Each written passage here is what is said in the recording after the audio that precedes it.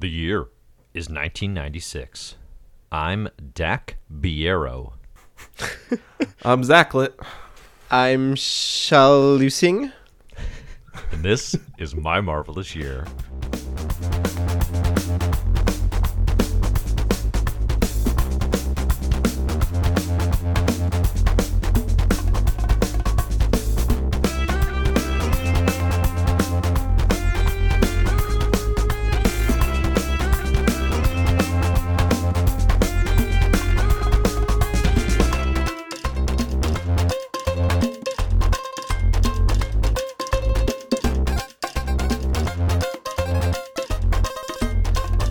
Hello and welcome to My Marvelous Year. Interesting approaches on the unprompted and undiscussed naming there. I love it.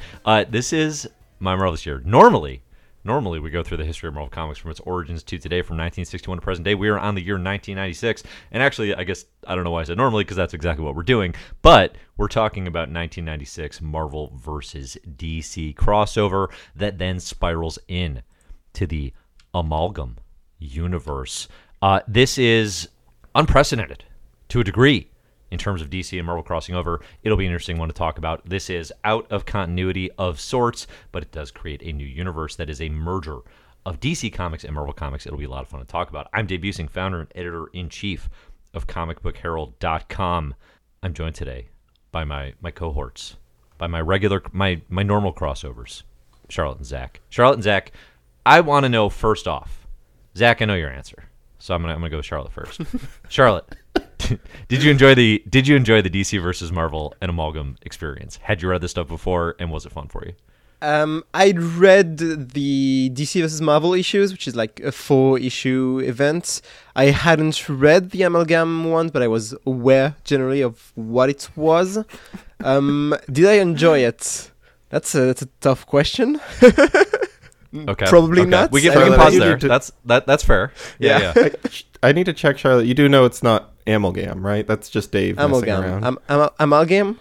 Amalgam. When you say messing around, just to be clear, when Zach says messing around, he means just having no idea and like I know it's amalgamation, but when I see amalgam, no, I know, but when I see the universe, I want to go amalgam. I just feel like it sounds better. I'm just going to say amalgam in French, and amalgam. that's it. You got it right.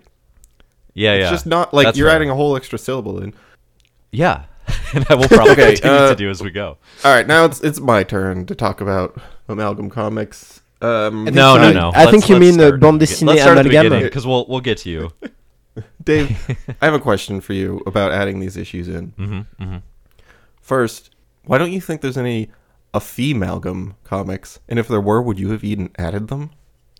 What? What did you just say? What is the pun here?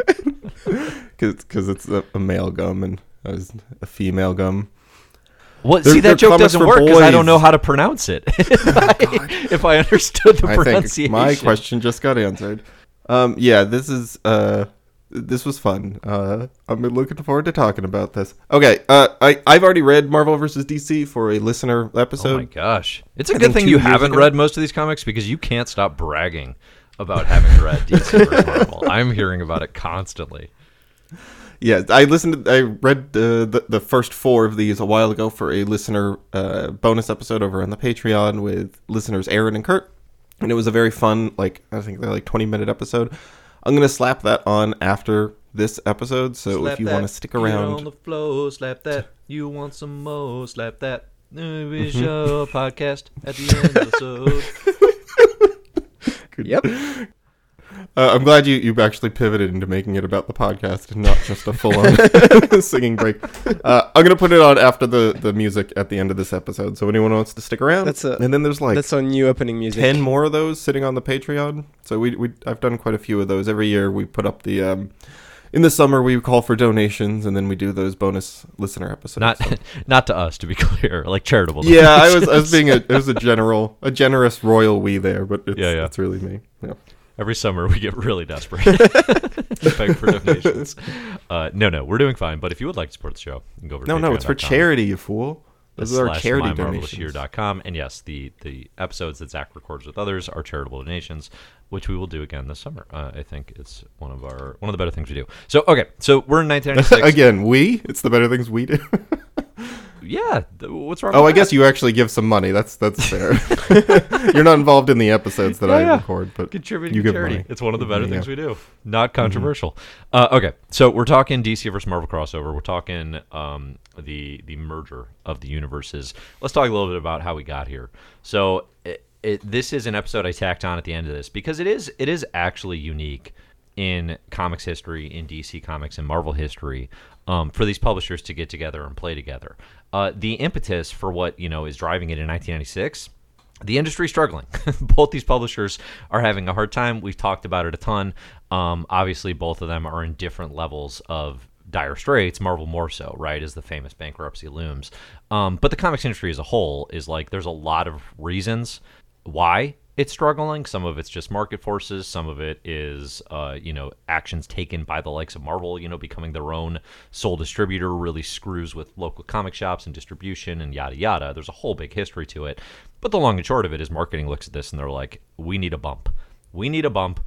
And what can we do better, basically? What can we do that's more exciting than combining with the dread competitor, DC Comics, for a big old DC versus Marvel event? Now, DC and Marvel have crossed over characters in the past. I don't think we've really talked about this a lot. Maybe we've mentioned it in passing. No. But in 1976, there's a Spider-Man-Superman crossover.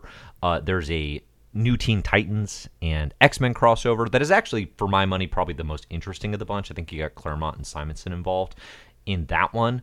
And then in 1983, I think it is, there was actually a proposed and in the works JLA or Justice League Avengers crossover that was happening.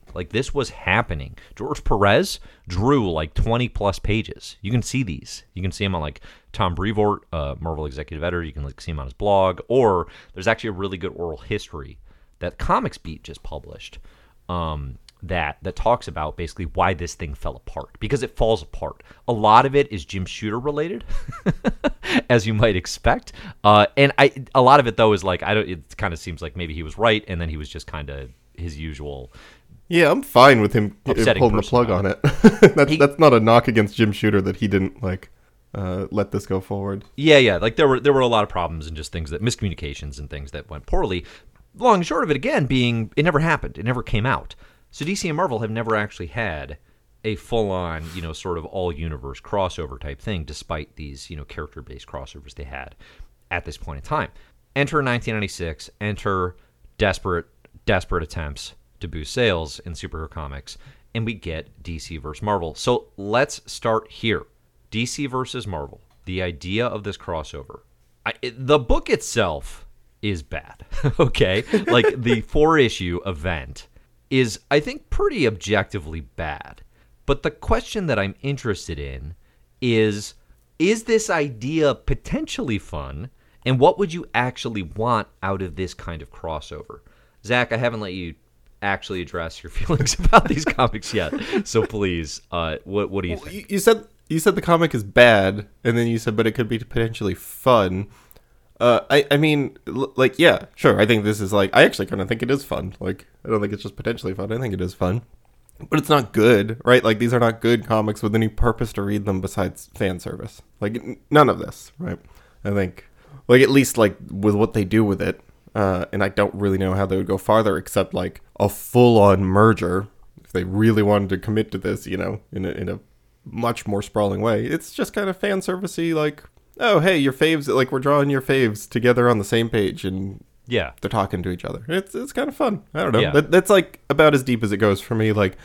I actually like it more, and we'll get into it, but this first issue is largely Spider-Man meets. I didn't reread these ones. I read them forever ago, so I don't remember. Oh my gosh, who meets? I've heard more about how many times you've read this than I have about you being off Twitter, and that is saying Daredevil meets what? Oh my god. You knew that I was off Twitter? Yeah, you tweeted it yesterday.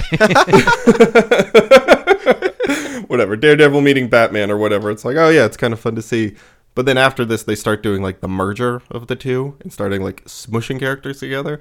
And that's at least a little more creative because you get some like very weird mashups and stuff. So I have a little more fun with the second part of it than the first. But yeah, it's fun. It's kind of... Samesies. Samesies. Yeah. I think if you had handed me this book in 1996 when I was 7, I would have loved it to death. Like basically, because it can function because you were 7. Well, like there's that, but just the childlike, there's just a childlike glee, and I think the creators would agree to an extent, right? You have Ron Mars and Peter David are the primary writers; they alternate issues. You have Dan Jurgens, Claudio Castellini, Paul Neary, Joseph Rubinstein, a whole bunch of folks involved on the editorial side, primarily Mark Grunwald and Mike Carlin for Marvel and DC respectively. But yeah, because it can function basically as like a superhero encyclopedia, which as a kid I would have been like, this is the coolest thing. And I would have, I'd have been going through it and been like, who is that person? But like, I know Hulk, I know Superman, who's Moon Knight? I want to know more about them. Like on that level, I think it could be an absolute blast. I actually kind of appreciate that Mars and David actually introduce a new player, this Axel Asher, and have like a new story to tell that is very... he's kind of our POV Alexander Luthor in Crisis on Infinite Earths type character, exploring the cosmic underpinnings of what is causing these universes to cross over. It's an attempt at a story while the likes of Wolverine fights Killer Croc, which is because there's kind of two versions of this, right? There's one is just everybody fights everybody. And as fans, you get that fan service level of like, well, who'd win in a fight, Superman or Hulk? This is the book, right? And if it's just that, right, I think a lot of fans actually would be pretty satisfied. I think a lot of fans wish it had been just that because it actually doesn't spend a heck of a lot of time doing that. I do appreciate the attempt to be like, well, we actually want to tell a story. I think the problem is it's just an absolute madcap mess of a story. It's a very boring Starlin. Well, it's Contest of Champions is the thing. Yeah. It's just Contest of Champions where you have two sides picking, their Marvel and DC characters and crossing them over. You get the occasional, and the thing about it is like the pacing is just like a mad scramble to show as many fights or confrontations as possible, at least for the first 2 issues. And they all kind of wind up pretty unsatisfying as a result. I will say the crossover of characters that I like the most here, by far, is Tim Drake and Jubilee. Who weird. Tim Drake pops into Jubilee's bedroom or whatever, and she's just immediately smitten. And they just like at one point in I think it's the 3rd issue, like they've spent enough time together now where they're just like riding a gondola down a river, like having a nice date. It's super charming, and I like that about it. But otherwise, I mean, it's tremendously messy, and it's just an excuse to put all these characters on the same page, which that shouldn't be a surprise at all. So Charlotte, what was your kind of reaction to this, and like what do you, if you think about like a DC versus Marvel crossover type thing, like what would you actually want? Because that's a question I struggle with, because in my head I'm like, well, I want him to actually really tell the story, but then this version of it I'm like, well, this is this is uninteresting. I'm not actually here for this. Yeah, you say there's an attempt at a story with the Axel guy, which I think he's called Access, who he's the guy who can like create portals or like jump from DC to Marvel universes. It's barely anything, and it's just giving a justification for the crossover, but it's not really a story. Like you're not engaged in the what's gonna happen or what's just like they're gonna fight and then it's gonna be over. I think overall, what I would say this has made me appreciate the original Secret Wars even more, because it feels like the original Secret Wars could easily have been this, which is just like toys clashing and that's basically it. I think what this is missing and what Secret Wars has is like the Doctor Doom. Like if you just have heroes fighting each other because of a cosmic figure, that's not enough. You need that spice more, and in Secret Wars it's Doctor Doom, and maybe it could have been Doctor Doom here too, or like Lex Luthor, or any character that has that I don't know, that presence. But yeah, here it just feels very unfocused, and it feels like it's literally nothing more than just seeing characters fight each other with like the bare minimum of reasons, and that's it. And like the interactions are kind of fun just because they're they're what they are. They're a crossover between characters that have never met each other before. There's not that much more to it, and they're not that interesting. Yeah, I would agree. Totally. I think the point where, so first off, I want to say thank you for crediting the 141st best comic of all time, Secret Wars. Obviously, that is appreciated and is true. I think you're totally right that it's like you have like Thanos and Darkseid show up at one point, and it's like, oh, okay, they're going to be pulling the strings, but then really they're just like kind of hanging out basically in the background. Yeah, like they're just kind of watching and they're basically betting on the action, which is like not really what those characters should be used for. I agree. So DC versus Marvel, I think as a crossover, it's an excuse to see all this stuff happen. Good for that. I'm sure at the time, again, I would have been absolutely thrilled with that childlike nostalgia. I think, one thing that I'm interested in is, so there's a JLA Avengers crossover that does happen in 2003 with Kurt Busiek and George Perez. And I have not read that one yet. And that has tremendous fandom. And it's had a resurgence lately because there was republication of the trades, which is apparently very difficult to do legally.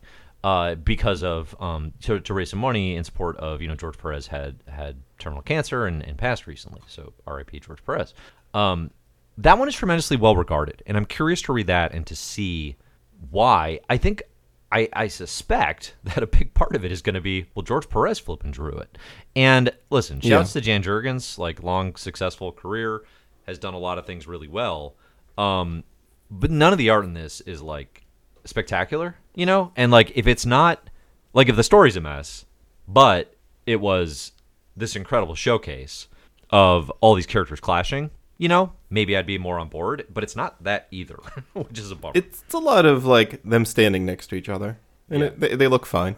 Like it's a very like, this is what Batman looks like in 1995 1996, like, and he's standing next to Daredevil, and that's what he looks like in 1996. There's not like a lot of, there's not much more to it than that, which is an interesting like thought about crossovers in general, like this kind of cross-property crossover and like what it takes to make one of these successful, and for me to be interested in it, which maybe we can have that conversation at the end, because there are versions of this that I like in the future, right? Batman, it's and Teenage Mutant Ninja Turtles, the DC Looney Tunes crossovers.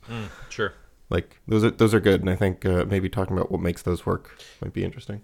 Yeah, I think like the two possibilities for DC Marvel crossover, like crossover of that type, is either you do the big event style like they wanted to do in DC vs Marvel, but you need to have a strong core to the story, I think, like in most crossover events. Otherwise, it just kind of falls apart. Or you do like one character with one characters, or like just two teams meeting, but like it's a smaller story, and you don't need as strong a central story, but just like focus on the interactions between the characters and like what it can mean, what story can come from that. Exactly like you said, the DC Looney Tunes crossovers are a good example of that, I think.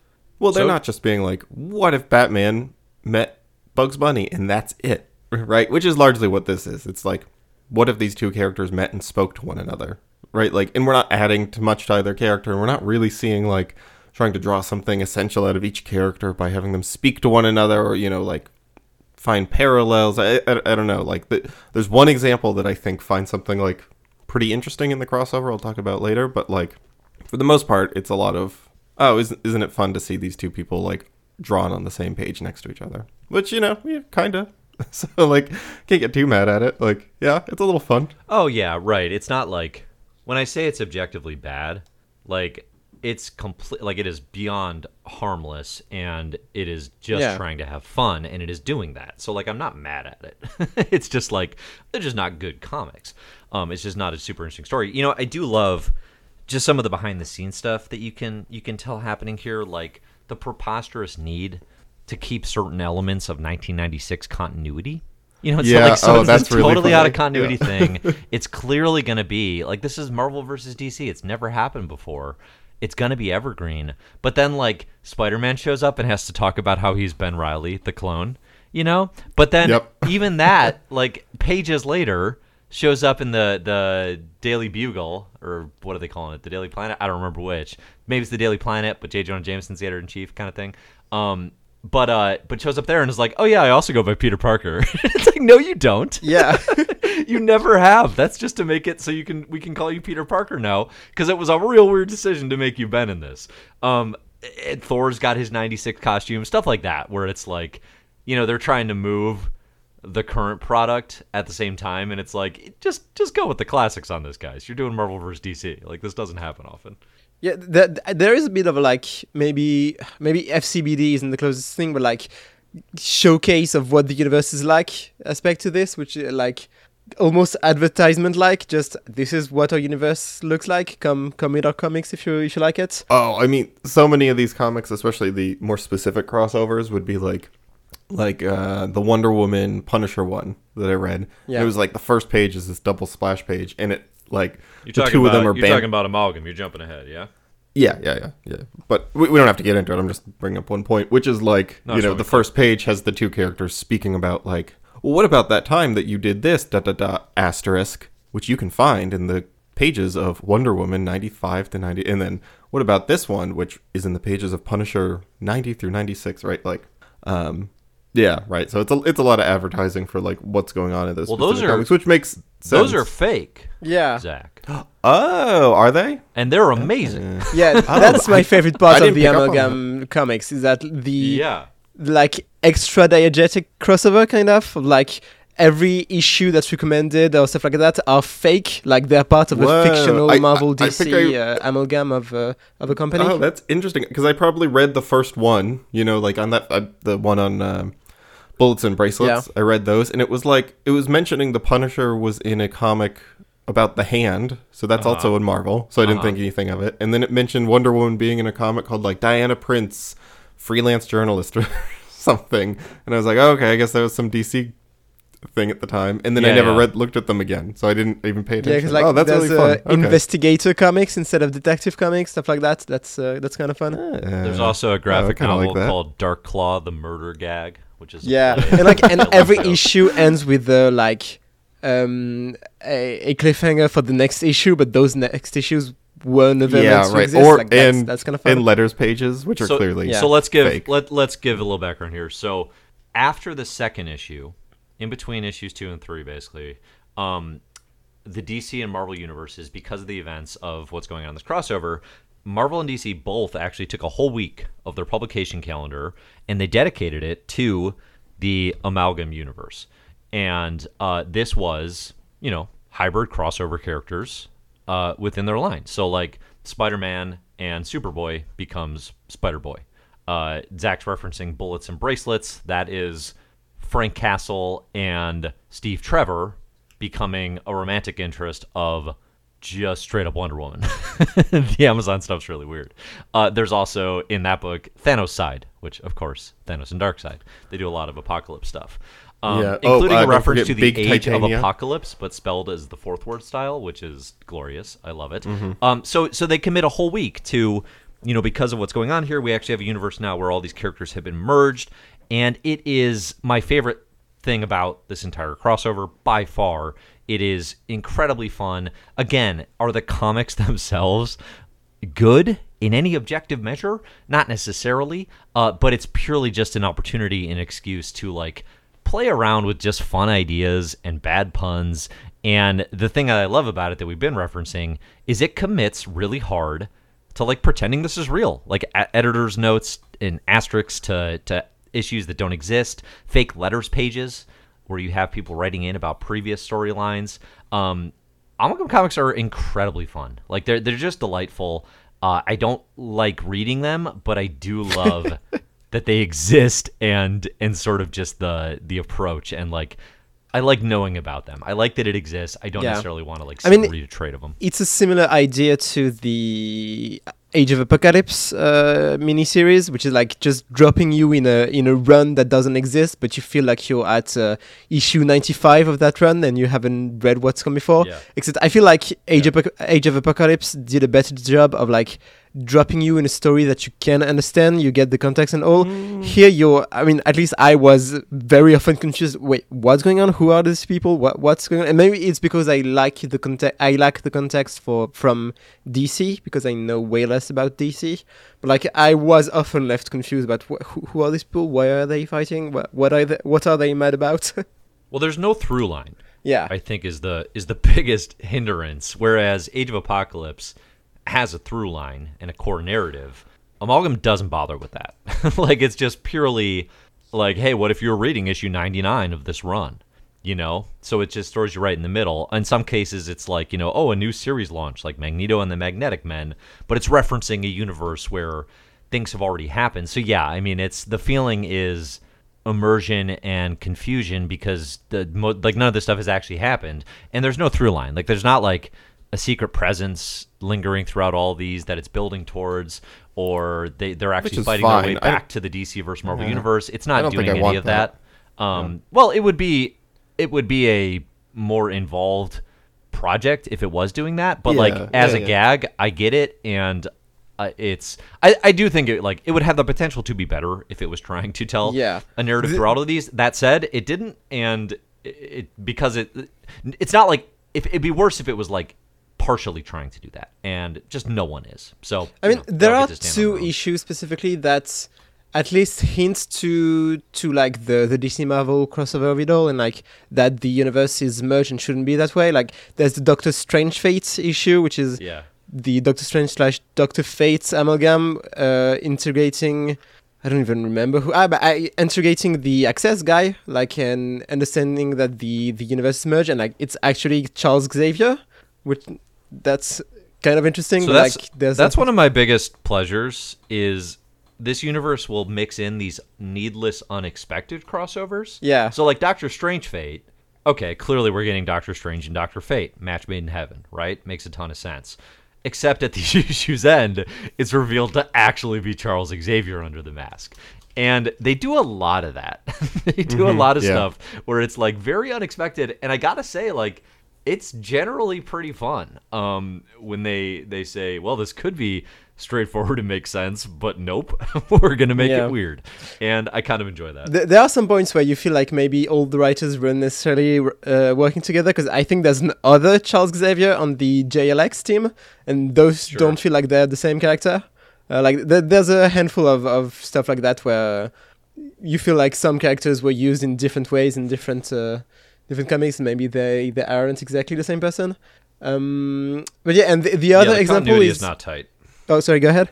I was just agreeing. The continuity is not tight. Green Goblin shows up in Speed Demon, I think. Yeah. Just called Green Goblin, but like he's actually supposed to be like a Two-Face Norman Osborn crossover kind of thing, which does show up, I think, in the Dark Claw. So yeah, there's, the continuity's not tight. Yeah. But then there's, I think it might be in the Magneto and his Magnetic Man, which is an incredible title, it's comic. Really funny. That like Dr. Doomsday, which like mix between Doom and Doomsday, is like has picture of Captain America, Batman, like the unamalgamed versions of them, but they're like, that's it. We don't know why or what he knows, but that would have been interesting. Dr. Doomsday being a bigger presence and like knowing what's going on. That's always interesting. It feels like there are like maybe 2 or 3 hints at that, and it doesn't actually matter, which is kind of disappointing, at least to me. Mm-hmm. I don't think I would want any ones that you read. Of that. Bat Thing, number 1, which was not on your list. Yeah, so the only one that may be a part of the return. All right. Out of the ones that I've read, my favorite, probably Super Soldier, I guess. I think that's a Mark Waid and Dave Gibbons joint. Which the fact that the artist of Watchmen is involved in any capacity. Not doing work up to his Watchmen capabilities. Shocking. For sure. The art in this is a little bit of a letdown, walking in being like, oh, this guy drew Watchmen, this ought to be good.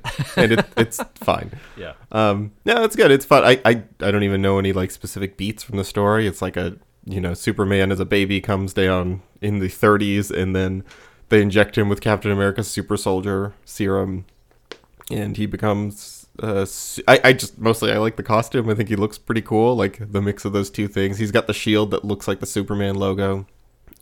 He's just kind of a blonde Clark Kent. Yeah, it's fun. I mean, I really like can't get too much more invested than like it's fun to thumb through these and be like, oh, look at that crossover. Look at those two things smushed together. Like big Titania, right? Like big Titania was fun to me. Get out of it is like saying, oh, I like that crossover.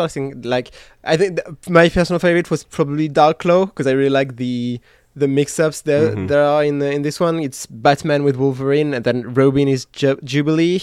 Huntress is Carol Danvers for some reason, who like hasn't been in Marvel comics in years. And Joker is Sabretooth, like the hyena. That's a fun crossover. So yeah, I do want to point out it's not on the list, but Bat Thing, Larry Hama and Rodolfo DiMaggio. It's not on the list because it's next year. It doesn't matter. Lunatic. We're not going to read more Amalgam comics in 1997. We're going to burn everything we have to say about this in this episode. Are you making the 1997 list now, which is officially confirmed and done, and does not include? Well, this one was already confirmed and done also. Yeah, it's Man Bat combined with Bat Thing, so it's just a like weird swamp thing or man thing, I guess, swampy plant-looking bat flying through, burning people who are afraid of it in Gotham. It's very fun, like that. That concept works really well, and it actually feels like, oh, this is a concept that like could stand on its own. Like it takes the best part about Man-Thing, and I think like elevates it. Like I think he's spookier as a weird creature that like flies through a city rather than being a like a swamp dweller. So that was a fun, and the art's actually excellent in it. That's a good way to put it. Like concepts that actually elevate, certain aspects. Because there's not a lot of that. I mean, the stuff that I like is that pure fan service goofiness where like Blaze Allen as a combination of Johnny Blaze and Barry Allen, dope name. Love it. Like that's all it is. It's just a real dope name, and that's all it has. Some of the names are very but I'm here dumb, for it. Yeah. Bizarnage as Bizarro and Carnage is probably Shatter Starfire and just Shatter Starfire is Shatterstar and Starfire. Niles Cable as Cable and Niles Calder had me rolling on the floor. So much of the pleasure of this is just puns. Yeah, exactly. Oh yeah. Yeah, like if you're here for puns, the simple joy of you like these universes. Go ahead. I'm seeing what, Charlotte? I'm seeing what? The simple joy of seeing like alternate version of characters and like seeing how their relationships work differently. When like that's something I like with What If's comic in general. Like currently there's an Captain Carter comic by Jamie McKelvey, which is pretty fun and does stuff like that with mixing up characters and seeing how they work differently. That's like the most fun you get from this, I think. Yeah. I think the fun thing too is like, Magneto and the Magnetic Men being like, okay, so Magneto controls metal, so he'll have the Metal Men of DC, right? You get to do that. But then small things too, where it's like, oh, and he goes by Magnus a lot of the time. Well, Will Magnus created the Metal Men, right? So you get like these sort of unexpected small little puns in things where it's like, oh, that actually kind of makes more sense. And again, it's just like you're saying, Charlotte, you get to do this in What If stuff within the Marvel Universe. You don't get to do it with both Marvel and DC too often, right? Like Oa, the Living Planet, where you get Oa and you get Ego, just stuff like that, where it's like, yeah, that's a blast. Yeah, I mean, the best title out of all these is Thor Ryan and the Asgardian and the new Asgods. That's where the pun just goes like it's like way overdrive, like it's it works really well. And that one's actually Keith Giffen. I didn't read that one, but yeah. Well, and then we see Ryan, right? Because like in Bullets and Bracelets, isn't that Peacemaker and who else is he smushed with? It's like the armor. Punisher gets the armor. Well, Punisher is actually like it's Trevor Noah from the Daily Show. Steve Trevor combined with you know what? Diana dating Trevor Noah would be so much more interesting than Steve Trevor. God, please don't curse me with that. Horrible. Dave, maybe you can answer this. Big Diana and Trevor Noah stan. Is Diana in like just Diana Prince, or is she mixed with like? Because I thought she was mixed with like Dakota North or someone like that from Marvel, but I wasn't sure. I don't know, because I think they called her Diana Prince. Yeah. It was just that she was like a journalist and had, God, what was it? There was something weird about her. She had adamantium bracelets. Yeah, she was raised with Storm. and like then she went to work for T'Challa in Wakanda, right. and she Storm's got also an mentioned. Amazon. Yeah, Storm's straight up her sister. Yeah, well, they kind of replaced Wonder Woman with Storm in that John Byrne issue, Amazons, which is fun. That one's okay. It's not great. It's not even my love for John Byrne stuff does not pull that above like perfectly average of the rest of these, but kind of as a letdown. Yeah, where she's like fighting Poseidon, and he's kind of just rehashing old stuff about the gods being like not worshipped anymore because they're petty, which I feel like I've seen in DC Comics many times. Sounds So, like his Wonder Woman nothing. run. But yeah, I haven't read. I have avoided his Wonder Woman run. I have not heard good things. that is So. the play. That is the Yeah. play. So, all right, I think we're all on the same page here. Like, this is fun. This is just listen. If you do not have just like a passion and a glee associated with superhero comics, first off, congratulations on making it to 1996 in this club.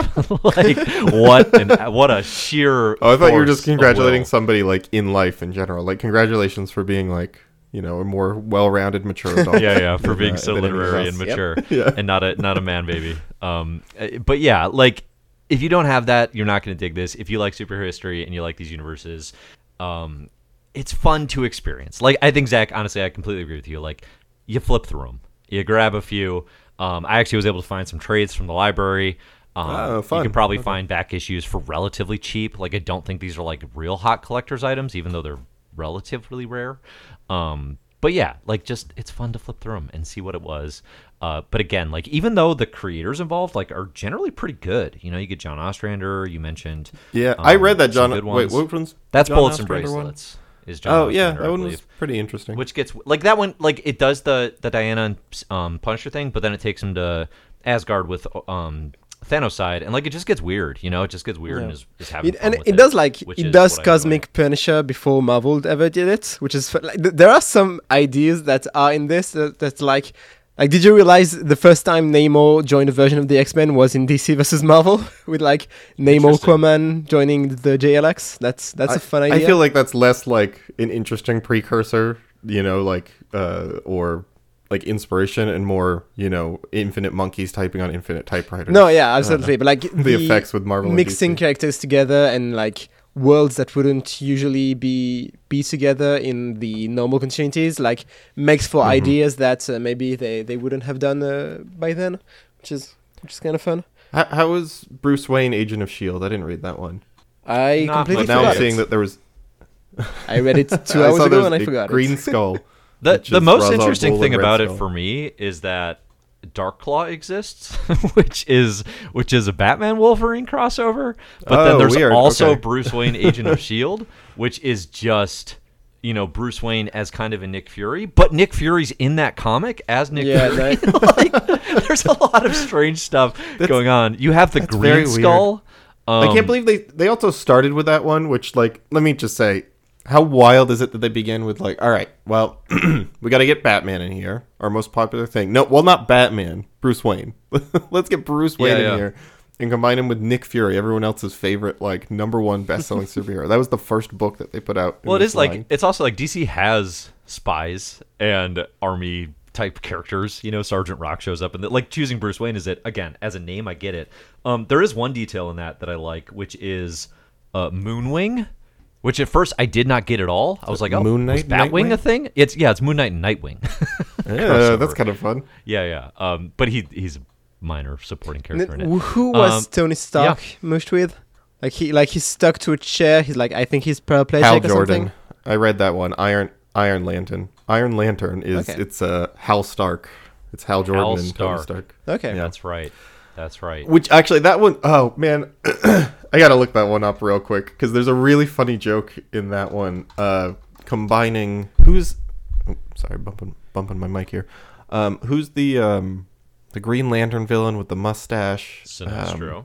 Sinestro. It's combining Sinestro and What? no, and God, MODOK into and pause for edit while I pull this page up. It's right here on the first page. I got it. It is the Hector, which is the highly evolved creature, totally oriented on revenge. And it's basically like a somehow creepier MODOK because it's got MODOK's proportions, but he's just like He's got that thin, creepy mustache and the receding hairline.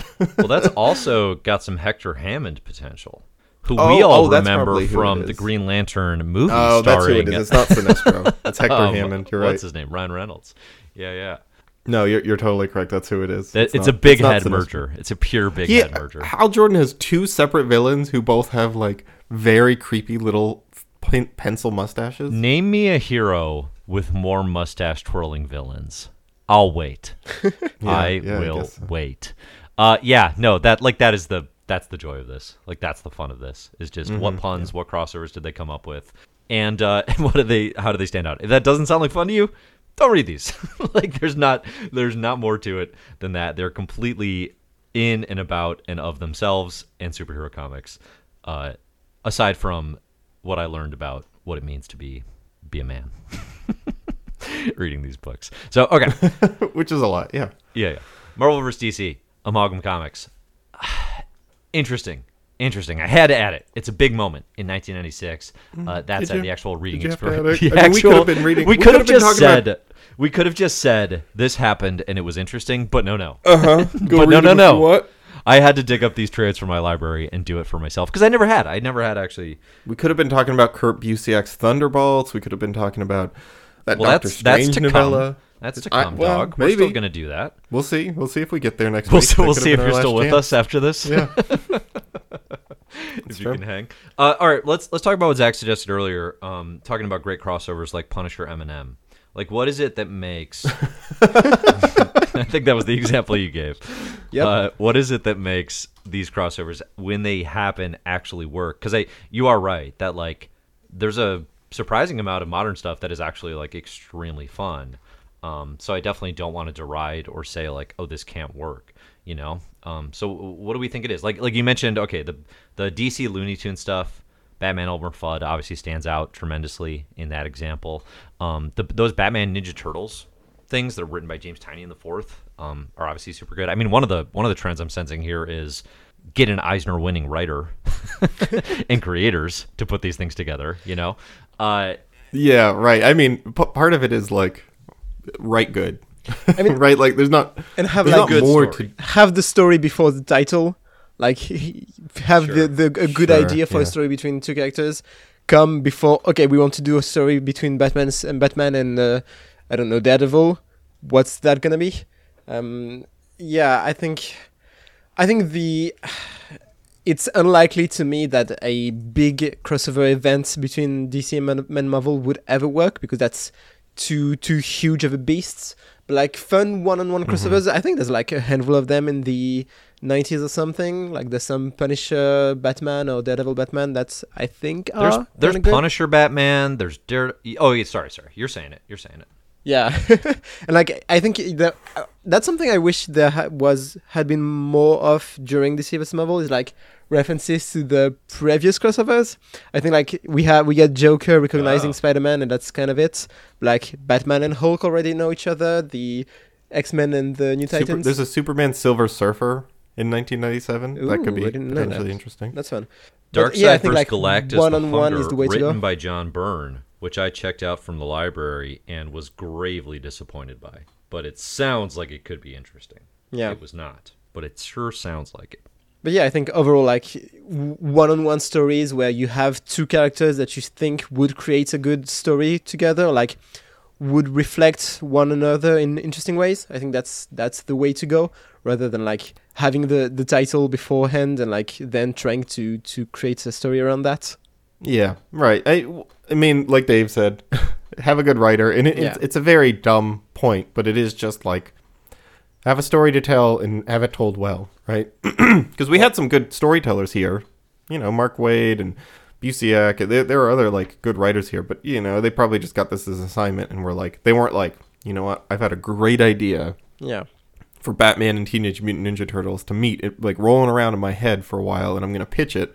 They were told, like, hey, can you write this? And then they had some fun with it, but... Right. You know. Yeah. Right. If tomorrow Marvel and DC units, announce... You know?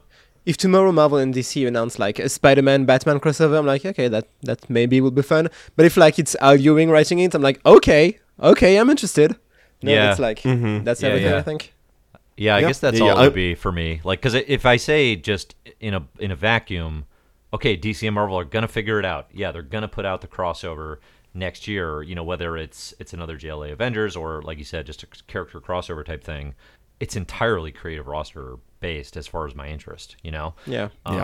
And also I think I'm with Charlotte in the sense of I'm definitely more there for like, oh, Chip Zdarsky's doing a Batman Daredevil thing because he's writing both titles than I am for the full on DC versus Marvel experience written Right, yeah. regardless of Yeah. creator, frankly, because it's like it's kind of just too big, and it kind of only can be the big, hey, here's everybody showcase. And again, artistically that can probably be fun, like visually, but as story goes, it's kind of just tends to be too many plate spinning. I do want to mention, we didn't mention this up front, so like the fights, you know, the who would win part of this, which I don't think any of us are particularly interested in. I don't know, am I wrong there? Like, are either of you like I could have fun with. I mean, a fight if it was, as we keep saying, like the actual fights in superhero comics are largely pretty boring and uncreative. But if they, really leaned into the creativity of their powers and showed something fun, then yeah, sure. I mean, there but were. like how invested I don't are like to you argue in with who it. would win Hulk versus Superman? You know what I mean? No, I mean that's not like a fun argument, but like, Yeah. I'd read it. But like, yeah, I'm less interested in who would win than in like what would the interaction look like.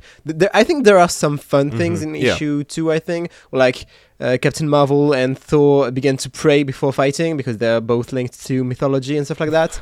There's like the Aquaman and Namor fights. Aquaman wins by like kind of cheating or something, like I don't know, booby trapping. He drops Namor. a whale on him. Yeah, exactly. And like, Oh, I remember. Aquaman that. says, "That's your problem, Namor. You're too noble to cheat." Which we're not talking about the same Namor here, I don't think. Yeah. But Yeah, yeah, 100%. like some But- fun interaction. That's what I'm looking for from those kind of fights, I think. Yeah, I think that's fair. I think that's totally fair. I mean, so the other piece of this that we didn't mention is there was like a fan vote on who would win kind of thing in the story too. Like that was part of the marketing too, was like, for the first time since you all killed Jason Todd, we're going to do a vote about who would win some of these fights. So like that was so like Wolverine beats Lobo, I think is like, maybe one of the bigger examples where it's like, Lobo can hang with Superman. like that's a little weird. But then they get a little skittish about it too. It's like they're behind a bar and you don't actually you just see Wolverine pop up and smoke a cigar.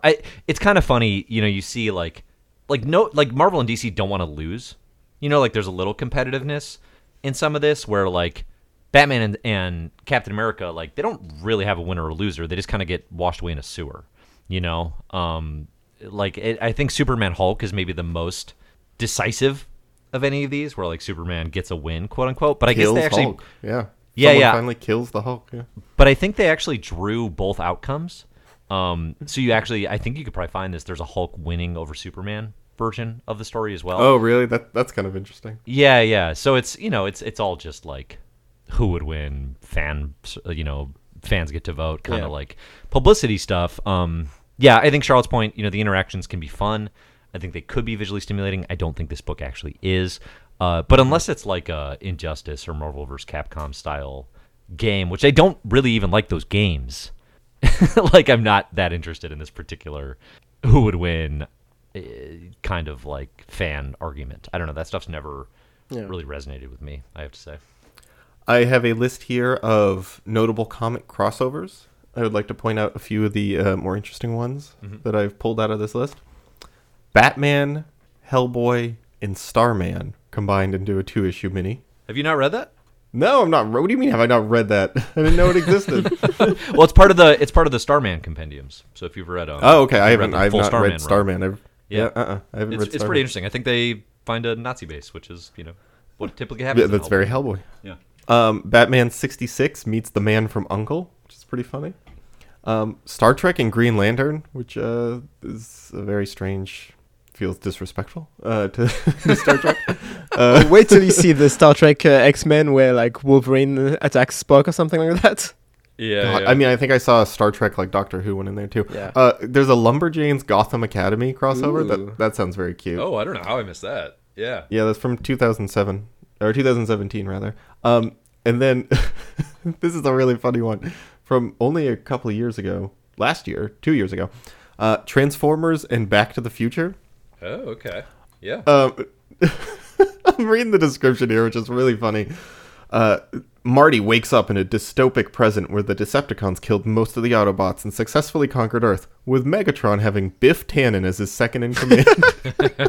Of course he does. And then Marty decides to trust Gigawatt, who's the DeLorean, I think, who's joined by Skills, another Cybertron disguised as Marty's skateboard. Also, the courthouse with the clock tower is also a Decepticon from the end of the first movie. This is idiotic. I think there was supposed to be a Transformers X-Men crossover like 2 years ago, and they didn't do it. That would be incredible if that was the original story for that, and they just swapped time-traveling X-Men for the Back to the Future characters.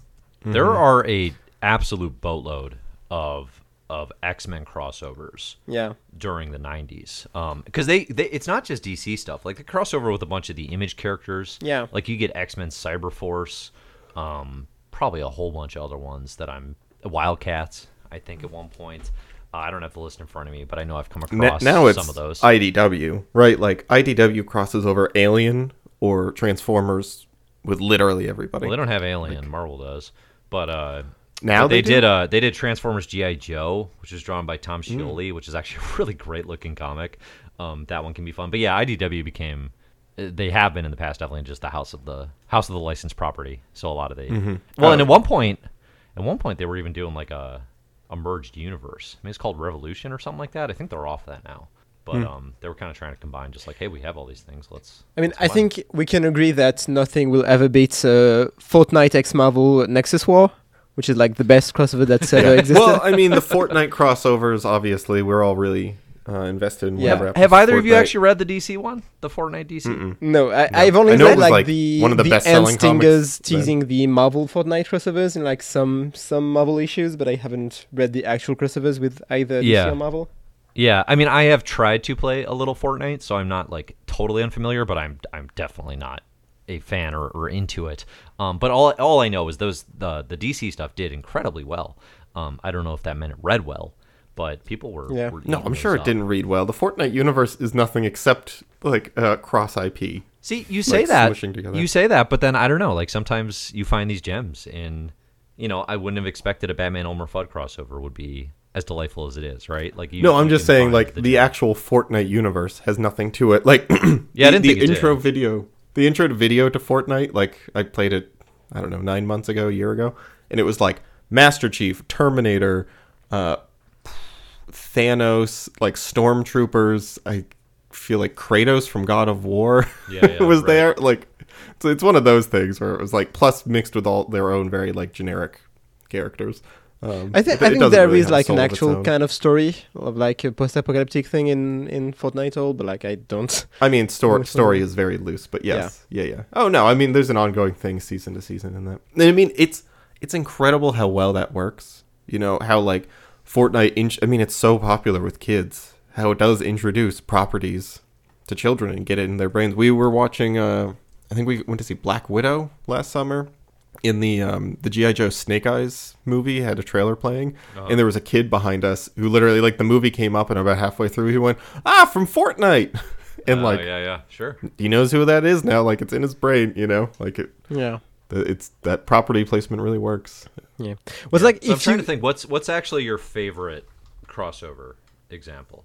Well, John Wick and Fortnite. Mm-hmm. John Wick Fortnite, for sure. Is that an actual thing? Uh-huh. Oh, yeah. Sounds like it would be. Yeah, it is, and it's my favorite. I don't know if there's ever been like one example of like the Elmer Fudd Batman is really good. Like other than that, I don't know. If it's hard to beat that. An example of a crossover like that I really really like, and not on a like it's kind of dumb but fun level. I mean, I kind of like the 1976 Superman Spider-Man. I think that was kind of fun. Yeah. Oh, you know what? That actually, I meant to bring this up, but that Elmer Fudd Batman issue is a good example of like another way I think this can really work, which is using like smushing together characters that don't necessarily like not doing Daredevil and Batman and being like, here's two grim, gritty street level heroes, and they naturally fit together. Find two things that don't fit together, and then play with the dissonance in the fish out of water aspect, right? So like shoving Elmer Fudd into the most like super serious monologued Batman comic, and then like layering Batman's aesthetic over Elmer Fudd is where the humor in that comes from. Yeah. Right. So like having that kind of smush together, that's also a really fun way to do it. I don't know that I could read enough of like Stiltman Mongol. Like take Stiltman and put him with like a power player, or like Stiltman Darkseid might be a little too like Stiltman on Apocalypse. Like there's some appeal there, but maybe not quite so powerful. That's a good point. Yeah, exactly. Yeah. But yeah, just fish out of water, or in this case, like fish way out of water, right? Because fish above the water. Yeah. Fish I want way the higher than the water. Stiltman Slumberland crossover, where like he's the only one who can reach the height of the bed. A lot of opportunity here. Yeah, I was gonna ask, like, DC, give us a call. If you had control over any IP you want, like, what's the crossover you would want to see happen? Okay, I have this is within Marvel, but I'm pitching it now. Stiltman hanging out with the Celestials, pretending to be one of them because he's just as tall as them, and just a whole issue of him trying not to get caught as not actually Stiltman, the long Celestial. That's pretty good. Yeah, amazing. Charlotte, do you have a thought? That came to my mind when we were talking about Fortnite. Minecraft crossover with like any Marvel character. That's what's Marvel character is the most cubic? Probably cubic, spelled with a K. Yeah, yeah. I realized when I was saying it. Yeah, Minecraft with the Cosmic Cube. That's fun. That would actually be pretty appealing. So my crossover pick would be LeBron James Space Jam with who do I want to do him with? I mean, Stiltman is obviously a go-to for us. Also incredibly tall, would be great at basketball. How about with the Giant Men? All the Giant Men that have Scott Lang. The other ones I can't think of their name. I mean Hank obviously, but there's been more. There's a whole Giant Men miniseries in the War of the Realms. All of them. That's the one I want to see. Does Minecraft cross over with stuff, Charlotte? I don't think so. I know there are Minecraft comics, but I don't think they've... I mean, there are some like DuckTales maps, Steven Universe maps for Minecraft. Yeah, but like... Well, the villagers in Super Smash Brothers now. Yeah. Which is very funny. DuckTales, Fantastic Four. Ooh, but yeah, I was gonna say, and Zach, you're going to love this. Steven Universe X-Men. Yeah. Yes. All right. Yes. Yep. We're talking. Now we're cooking. DuckTales Fantastic Four sounds extremely fun. Actually, I want like Steven Universe and Batman, right? Like I want him counterposed to someone like very serious and grim. Okay. And him like grabbing Batman's like cheeks and like trying to make him smile. I mean, Steven Universe Punisher the only way to tell a good Punisher story? It might be.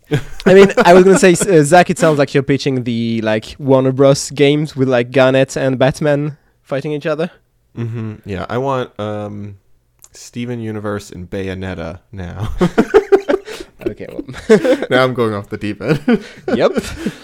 So you know one that I've been reading a lot of these lately is Criminal, Brubaker and Phillips, and That Texas Blood, which is Chris Condon and Jacob Phillips, the son of Sean Phillips. This is an image series that's been out over the last couple of years.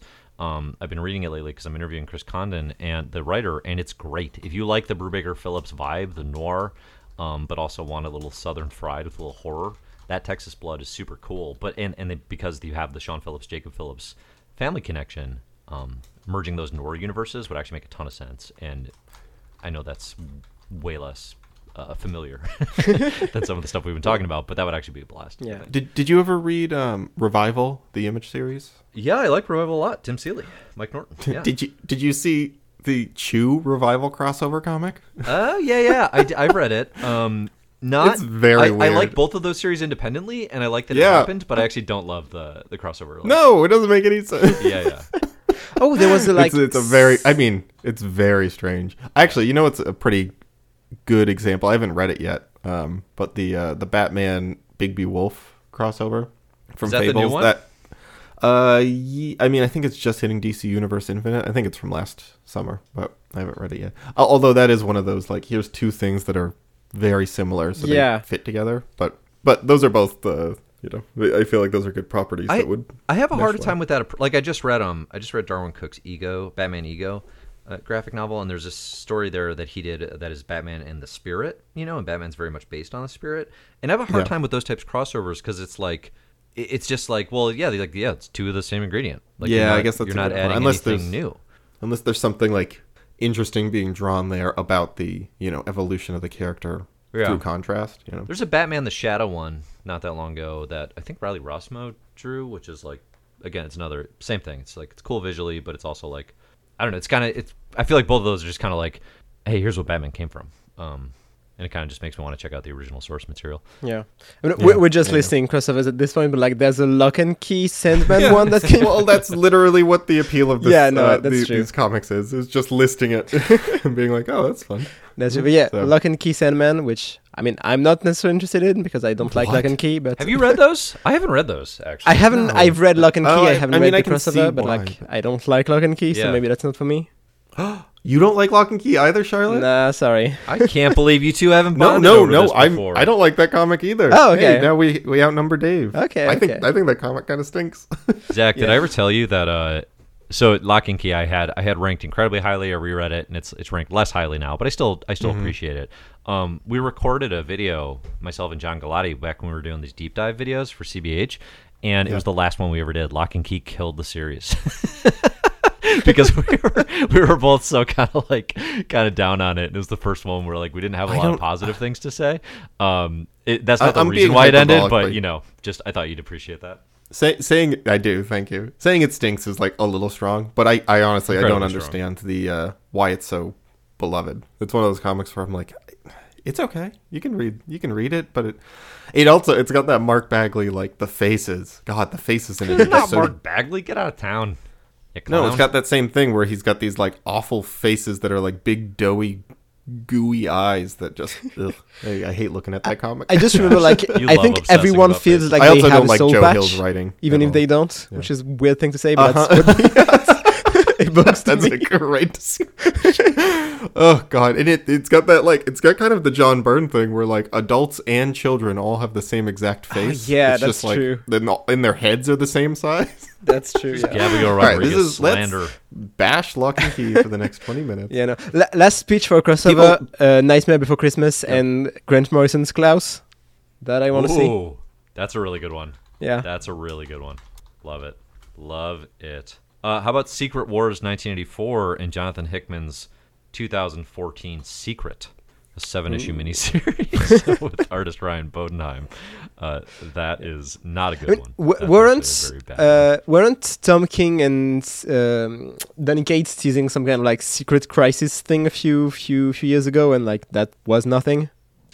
If they were, I don't remember it. I mean, Danny Cates was teasing like an Ultimate Universe thing for a long time. Which I still think they're... Actually, I don't know. I don't know why that hasn't happened. I'm genuinely baffled why they haven't done that, because I feel like that would get a lot of attention. Yeah. All right. I think we did it. This is 1996. This is the end.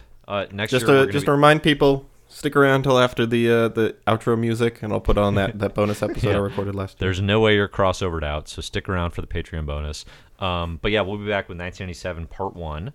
Next episode. 1997 is going to be our shortest year in terms of parts and issues we cover since maybe the early 80s, maybe even longer than that. We're only doing 2 parts. We're doing it all in 2 parts, baby. Wow. And then we're launching into basically the Marvel Universe reboot. Now, we'll talk about this when we get there. I'm going to make the case that 1997 is the worst year of Marvel Comics of all time.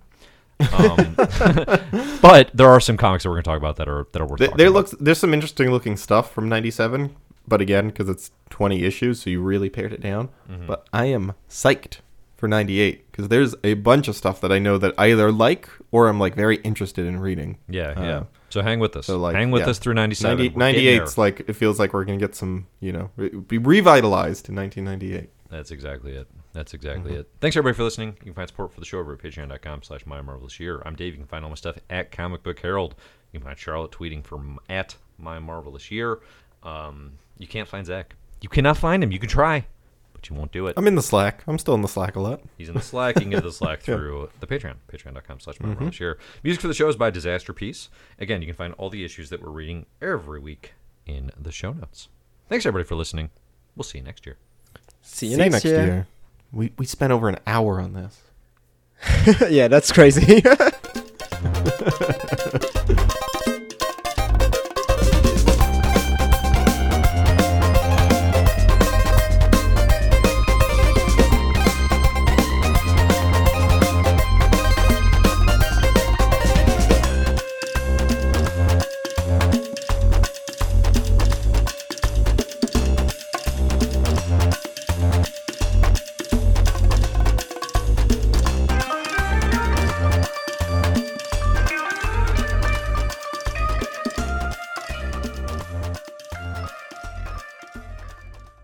We read some comics, guys. This is Podcast for Your Eyes. For your ears. Hello, welcome to Podcast for Your Eyes, special For Your Ears edition. I'm Aaron. And I'm Kurt. And we're here with our special guest today, Zach Dean. Zach, say hello. Hey guys, thanks for the introduction. Happy to be here. First time good to have caller, you. long time listener. No, that's the wrong way. That's all right. God, First time big we fan did of your it. show. I'm sorry, I'm nervous. I've been such a big fan for so long. Oh no, we're happy to have the little people on. It's always good. It's always good to meet the Fans. fans. Yep. So That's why we do it. You read a comic book, did you? Is that what I understand? Yeah, And you wanted to talk about it? yeah, that's right. With us? I read a comic book called DC versus Marvel, or Marvel versus DC, depending on the issue. Yep. Oh yeah. And Okay. I can't maintain the bit through the whole thing. Yeah, I was gonna No, say how it's long. fine. I was just wondering how long this bit goes. I mean, I'm just used to being. I have to be the alpha on these podcasts. Just like Yeah, it's just yeah. uncomfortable otherwise. That's the only way that Yeah. I know how to podcast. 'Cause, I mean, just No, it's- podcasting with Dave for so long, you just you get trained that you have to be the dominant one in the Yeah, conversation. that makes sense. Yeah.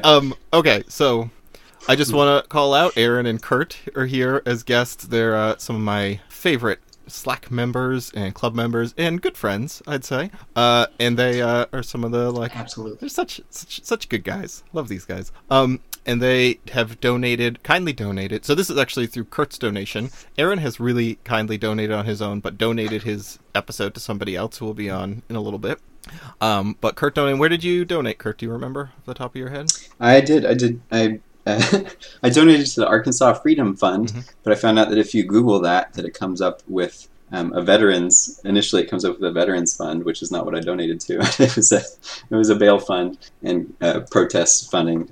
Thank you for making that donation. And really appreciate. That's very kind of you. And so you brought DC versus Marvel. Or Marvel versus DC. Did you pick up on that it changes names per issue? We did, I yeah, think that was really funny. I'd heard. I don't know. Issue I don't 1 know and if it was 4 DC versus Marvel. Issues 2 and 3 Yeah. are Marvel Nope. versus DC, which is funny. Just to that feels like a real the competition. All right, well, I'm only going to do this if we get equal billing, and that also means Right. the order, right? It can't just Yeah. be DC first Yeah. the whole time, which is Yeah. funny. I think everyone heard- just refers to it as DC versus Marvel. I heard they did switch as far as who got the payout for the ones, and supposedly they got it for the one that their name started, but I don't know why they Yeah. needed to switch the name to get the. It's weird that they wouldn't just split it 50-50 each I issue. know that is weird. That's strange. I don't know if that's a true story or not. Yeah, it but- just might have been. I should have done more history on this because I'm sure it was probably an interesting time. Gotten some context on this, but I didn't. I looked into a little Oh, bit. please. That the reason it happened was that it was right there around that bubble. This is right after Spider-Man Clone Saga, and so when they're throw in X-Men and Spider-Man at fans like crazy to where the bubble finally bursts, right? And then they're trying to kind of last ditch save the comic industry, and this was one of those efforts. Yeah, okay, that makes sense. yeah. Yeah, it's such an interesting. Okay, so why did you bring this one? What about this made you choose this comic? Did you read this before? Are you a fan, or was this? I did, yeah. Okay. I read this as a kid, and as a young person, this was just awesome. To have DC and Marvel team up, and the marketing of it just worked and spoke straight to me. And from the nostalgia is around the just the whole '90s thing. Can absolutely see it from both lenses now, of simultaneously loving it and knowing that it's not a good story. Yeah. But Aaron and I both kind of got into comics with the Death of Superman arc. Mm-hmm. I read that when I was a teenager too. Yeah. So this was a big. So I had never read this before somehow, but this was a big nostalgia trip for me because, like you were saying, Death of Superman and the Reign of the Superman was my intro into comics. It was bought for me in like a big omnibus by our mutual friend Josh, actually. That was kind of like my first intro into comics, and like it would have been like 1998 or something like that, which was a few years after that happened.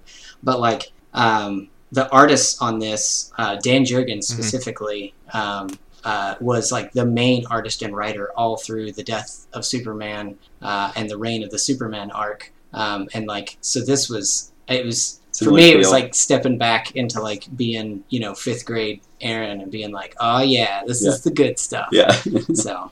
Yeah, now that you say that, I have read that Death of Superman stuff a long time ago, like when I was like 14 or something. That was some of the first Superman comics I read too. And like, yeah, I can totally see that like same artist. I think the art here is actually pretty good overall. Like I think it pops. The characters look nice. Like everything looks fun and cartoony in a good way. I think the action sucks.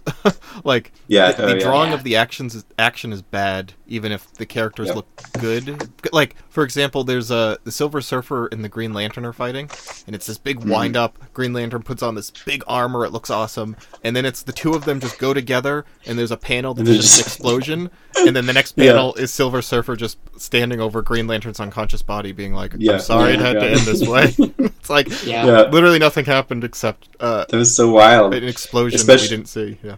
That was so weird to me, especially in a book that, like, ostensibly is that's the draw of it, is the action of these characters fighting each other. Like that's the draw for us as the young readers. there were so many build-ups like that for me that, and I'm sure we'll get into them, but like Wonder Woman versus Storm was hyped real big for like early on and didn't pay off. Darkseid versus Thanos hyped really big, didn't pay off. But like I think, like you were saying, the art, like almost all the big splash pages they did, like they do the big 2-page spreads, and even some of the 1-page spreads are just gorgeous.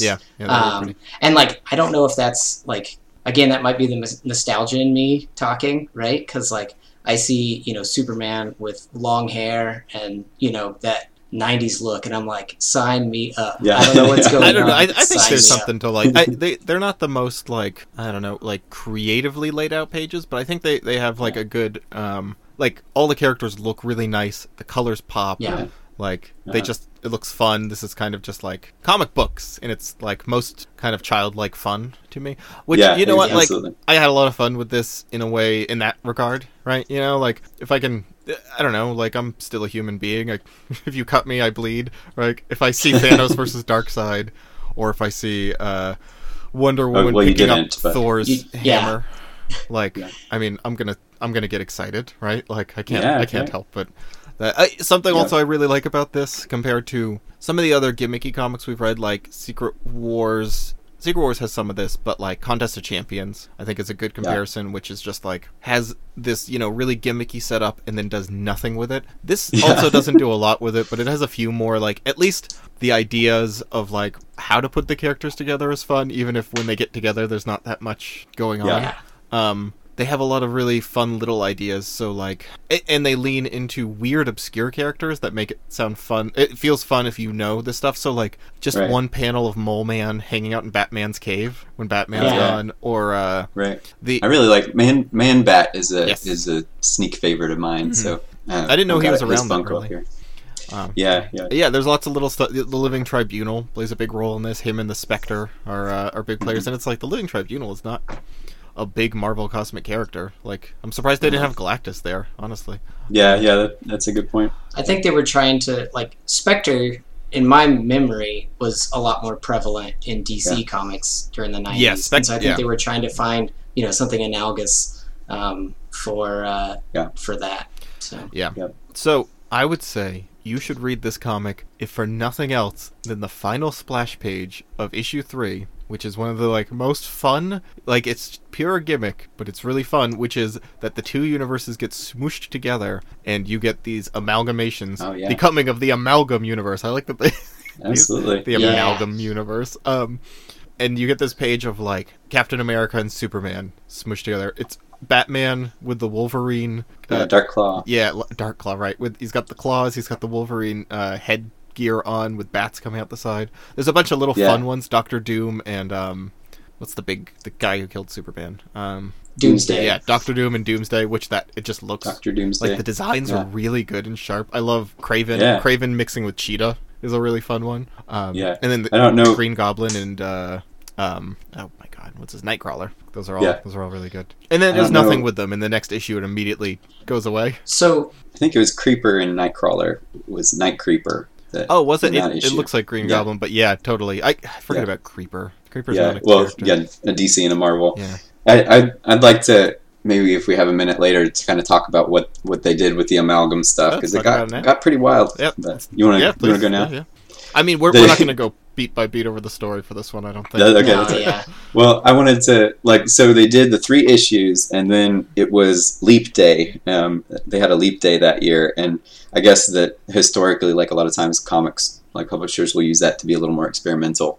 And so they released 12 issues of Amalgam comics on that day, and then 4 came out the next week. So I don't remember all the original 4. If you go to like Wikipedia, like the list of Amalgam Comics characters, like it's wild, like how many characters they snuck into each issue. One of the wildest ones was Bullets and Bracelets, which was a character like Wonder Woman basically marries the Punisher, and they have a kid, and like things get crazy. Like there's just absurd mashups. Wait, so it used these like smushed together characters in their own. They each had their own number ones, and they're all their own number ones. But it kind of like plopped them down and acted like they had a history and everything in this universe. Like it even referenced like previous comic issues that didn't exist within the Amalgam universe, and they had like fake letter to the editors and everything in the back. There's 24 issues of this total. They did 12, and then they did 12 more later. So. And like, if you had fun with this, you should definitely check out some of the. I've actually read some of the Amalgam comics, but I've never read like any of this this book. Yeah. I've read Dark Claw. I accidentally read Doctor Strange Fate. Yeah. Doctor Strange Fate was in the collection we had. It did 1, 2, 3. Some of these Strange look Fate, like I don't 4. care at all. Like Spider-Boy team up. Like I don't care about Spider-Man and Superboy, I'm assuming. Right. But then like Magneto and the Magnet Men or Oh yeah. Like it's the Metal Men. Yeah. Yeah. Oh, Super Soldier. I'm curious about Super Soldier. Yeah. But that Bullets and Bracelets had like random characters like Granny Harkness amalgamed with Granny Goodness amalgamed with Agatha Harkness. Weird. The witch from Fantastic Four. Which is crazy because both of those are like slightly deep cuts for both I know. Yeah, that was the thing is like if you look at the bullet point list of these, it's just deep cut after deep cut of mashups. I'm gonna have to check some of those out. That sounds fun. And also, I just googled some of them, and I like that. Like Bullets and Bracelets, the first 2 results on Google are both the Marvel.fandom.com and the DC.fandom.com. Right? They get split between both of them. Big Titania instead of Big Bertha. Or Big Barda. I will say that like a lot of them, kind of like the main book itself, don't pay off as much as you want. The fun part about it is that it exists. Yeah. You know? Right. Yeah, exactly. So I mean, there's a like slap together rationale for this happening that like is immediately forgettable. It's like 2 brothers slash sisters slash sexless slash everything in between. Did it say that? I did not get that. It did say that. Yeah. Accidentally progressive, maybe. Yeah, no, exactly. Yeah. So they it's like they both are, I don't know, the creators and rulers over both universes, and they've been asleep, and they're both waking up, and now they're fighting over their 2 universes. But they also are both universes at the same time. Yeah. And then like some people on Earth are like the shards that have fallen off of them, and they are like, which is whatever. At the point, like the comic slightly tries to make you care about these men. Yeah. Like you spent too much time on it for sure. Yeah. It kind of is just like you have to. You know what I was thinking with this was like, I was wishing this was one of those comics you could say it has no right to work as well as it does, you know, and it's not quite that. It's about it works maybe a little better than you'd expect, but it's kind of like Marvel Zombies is one of those comics where you're just like, it seems like a stupid gimmick, but like kind of pays off. Absolutely. And it keeps going, and it keeps finding new interest. Like that series has some legs, and it for sure, it works better than you should. And I was kind of hoping that this would be the case with this. And I think this one is more carried by the concept itself than anything else, by the starting concept. It doesn't get much past that. But it looks pretty, and it moves quickly, so like a lot can be forgiven because I sat and read all 4 of these in 15 minutes, I just breezed right through them, and like, it's pretty fun. I mean, a lot of the pairings feel pretty creative. A lot of them feel really obvious, but like, I like the, Namor versus Submariner. Oh, I really... Mormagil wouldn't. Mormagil. It didn't turn out. Exactly. I think Mormagil has specifically complained about this in the Slack. The joke of... I just want to have one Namor joke, where Namor is just like... something like, you will not defeat the true scion of Atlantis. And Aquaman's like, yeah, I've certainly done a lot of scion in Atlantis. And Namor's like, huh? Excuse me? What? Like, it's so flabbergasted by that. Back. Which, I don't know, is that a sex joke? That's kind of how... I don't know. That's kind of how I took it. Good question. But, and then he drops a whale on I think you take all jokes as sex jokes. I don't know. Yeah. I've done a lot of scion in Atlantis as an insult. I think it's pretty clear.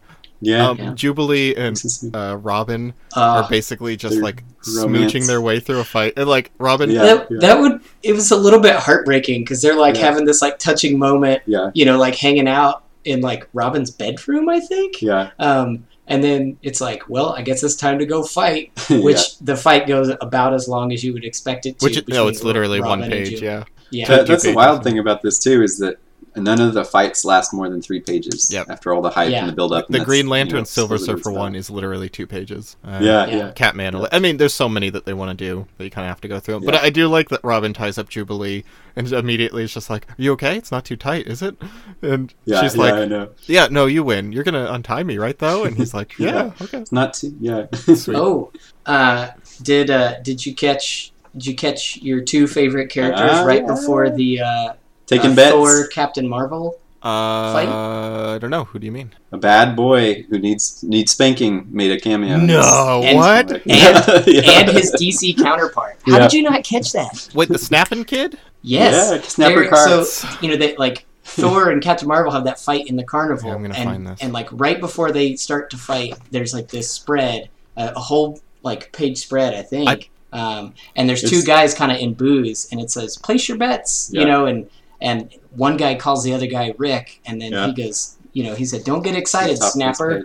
I think I tuned out anytime there were normal humans, because I assumed it was like one of these gateway shard people that I was like, I don't care about this, and like, I'm not here for this, so...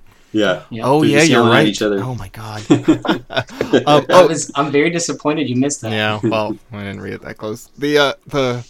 Another funny part of this is, like, so many of these characters, it's just like, hell yeah, classic Captain America. This is classic Storm, classic Wonder Woman. Like, they all look so right. Yeah. And then you get to Thor, and you're just like, oh my God, what is happening? What's going on? Like, this is exactly in that era of Thor where he just looks the absolute dumbest. Superman, you can have that. I actually was thinking I have Superman's hair right now. Like, him and I have the same exact hair at the moment. Not thick enough. Excuse me.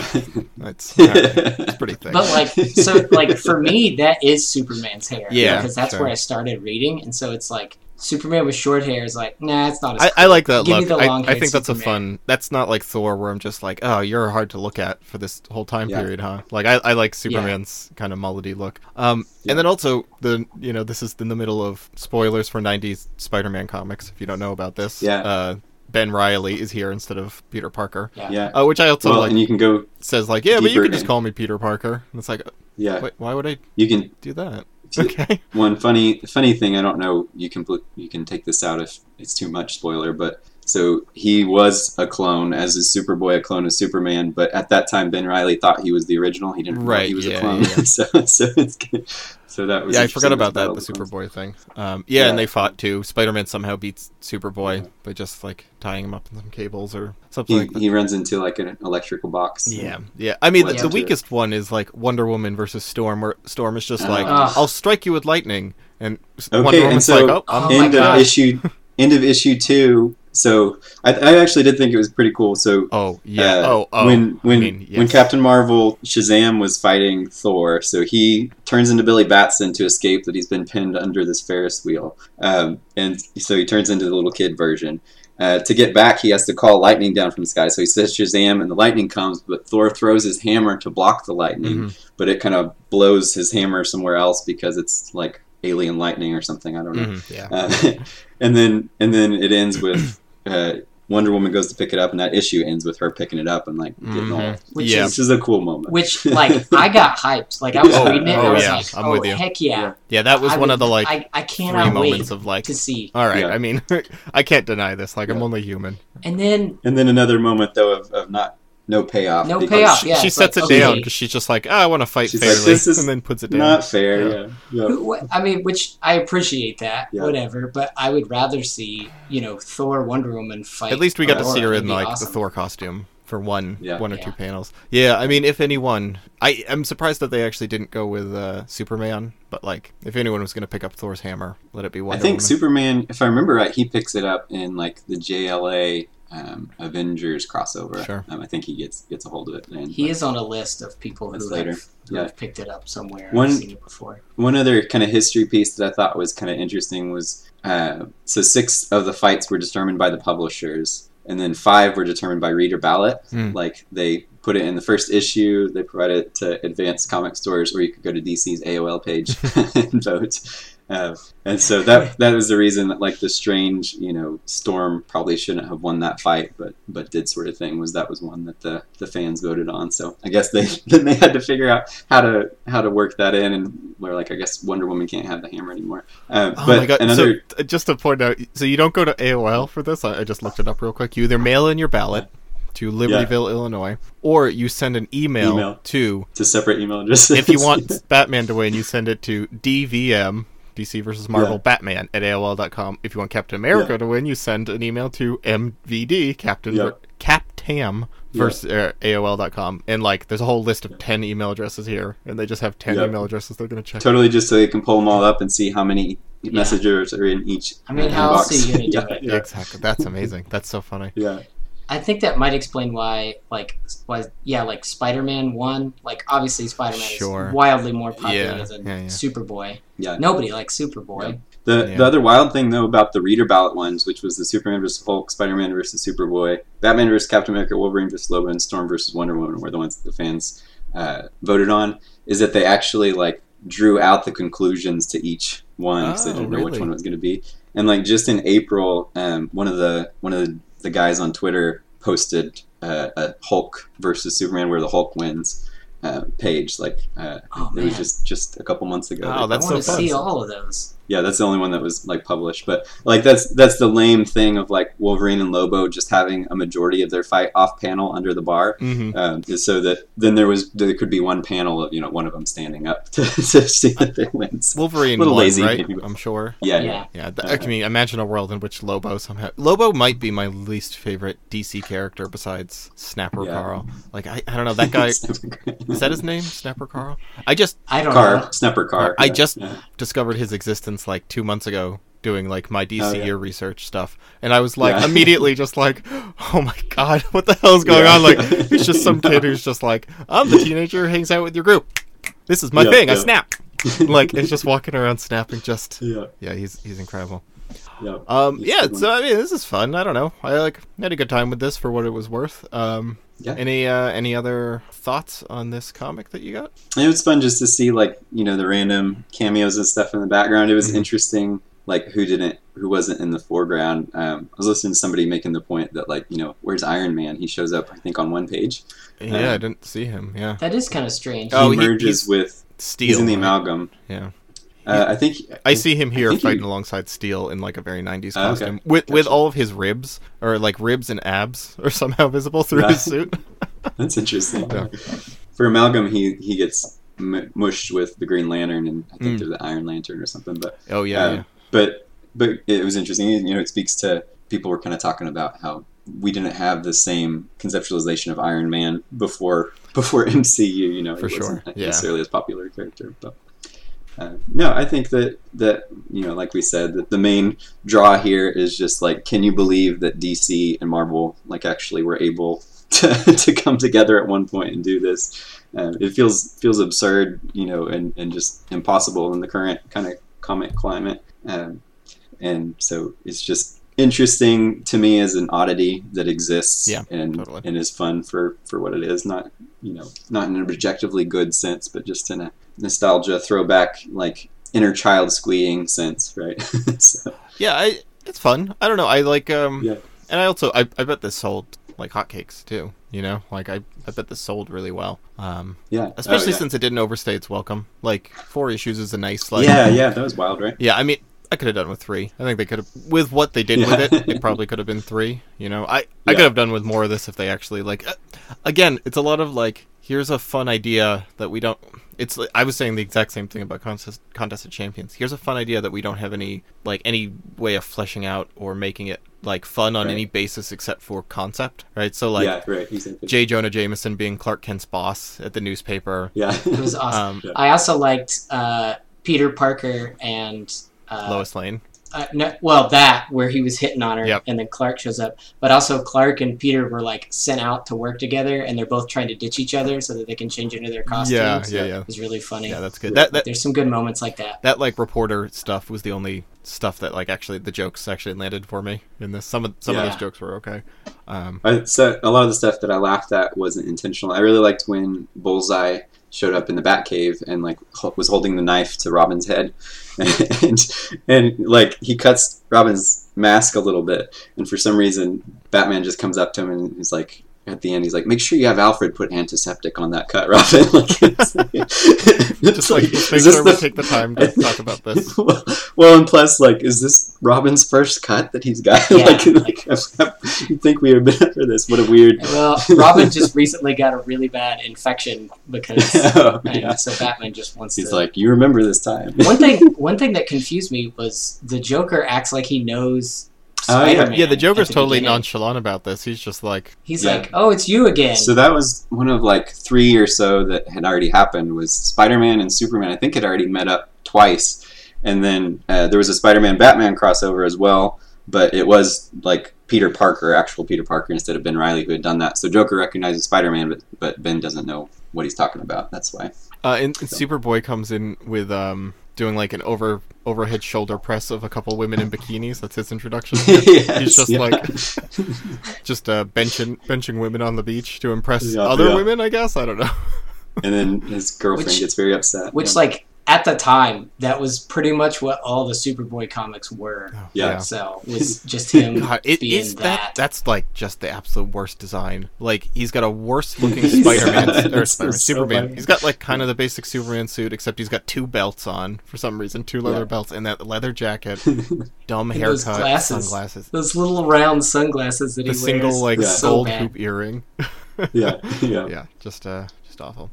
The other piece that I wish had actually gotten fleshed out a little more was the montage that they did. I think it was in issue 2 of just the random matchups between people who were dropping in. Like some of those, I was like, man, I would much rather have seen some of those fights than the ones that we got. Like Wolverine versus Lobo, yeah, exactly. Yeah, like Batman was fighting Venom. I'm trying to think of what some of the other ones were. But anyway, it was a cool little montage. Oh, Captain America beat Bane. So they threatened the cool. like the nightfall. That's right. Bane versus Captain. They did the little reference of like him picking up Captain, like he was gonna snap him over his neck or his knee rather. Yep. Yeah. Shazam was fighting Doom. Spider-Man was fighting Man-Bat on that part. I mean, the thing is, like when we say fighting, we mean that the 2 people were on the same page. Flexing at one another, and then it moved on or showed that one of them is now unconscious. That is like the extent of these fights.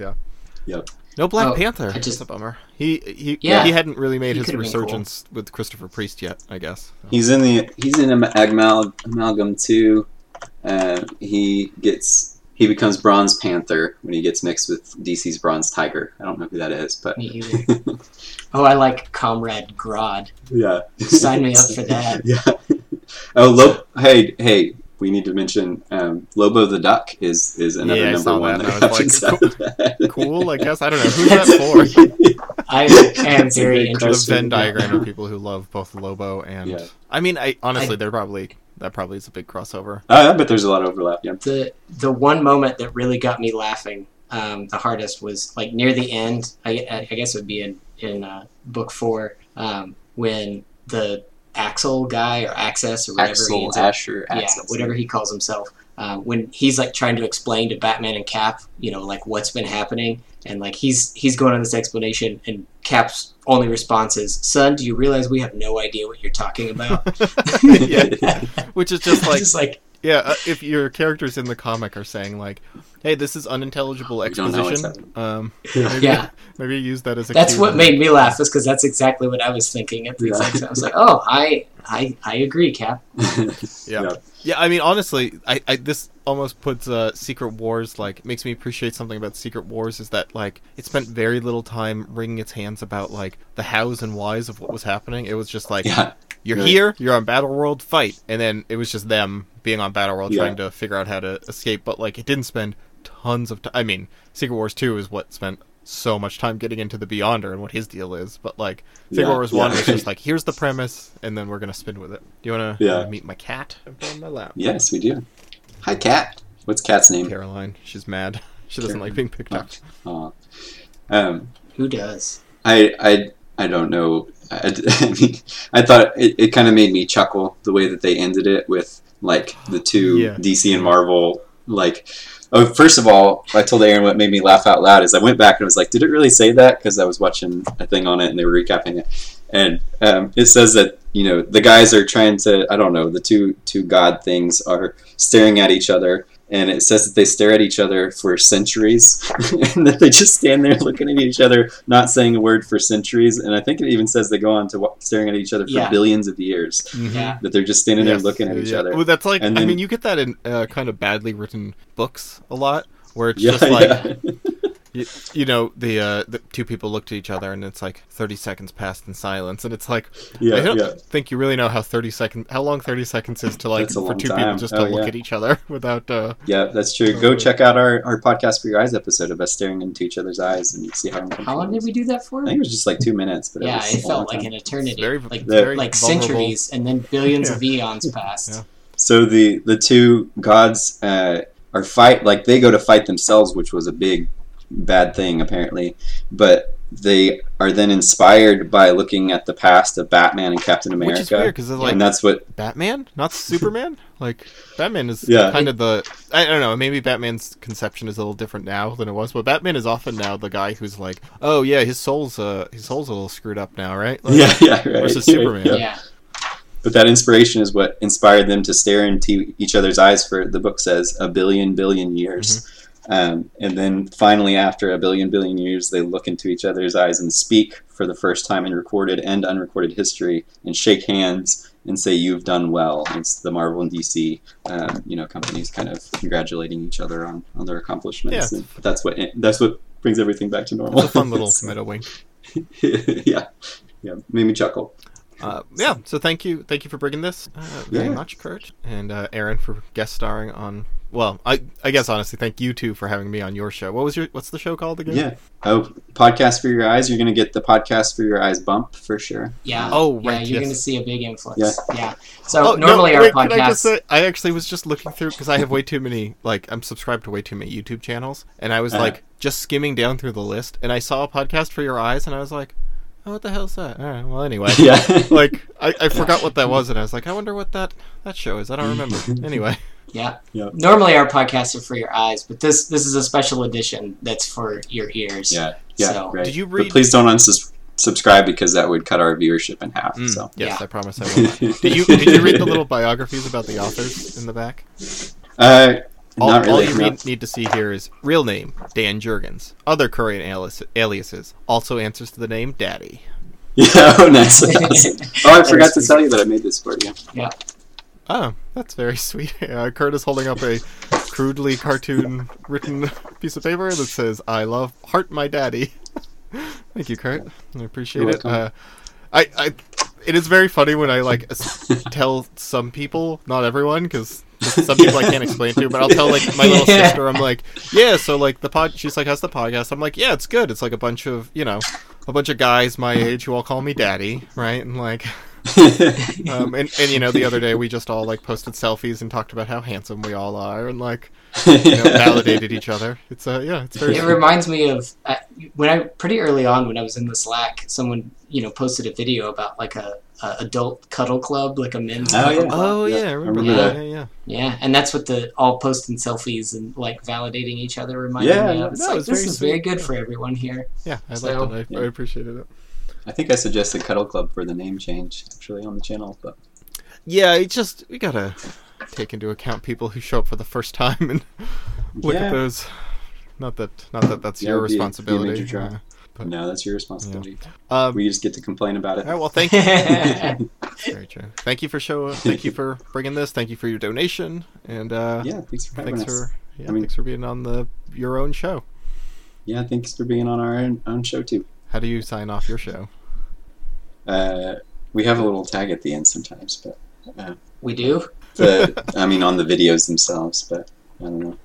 That's not a real thing. All right. Well, I'll do. If you can tell. See you next year. See you next year. See you next year. This is Kurt and Aaron signing off. Signing. We need to make sure to have a big visual element to it. Yeah. Signing off. So just imagine a graphic here. Yep.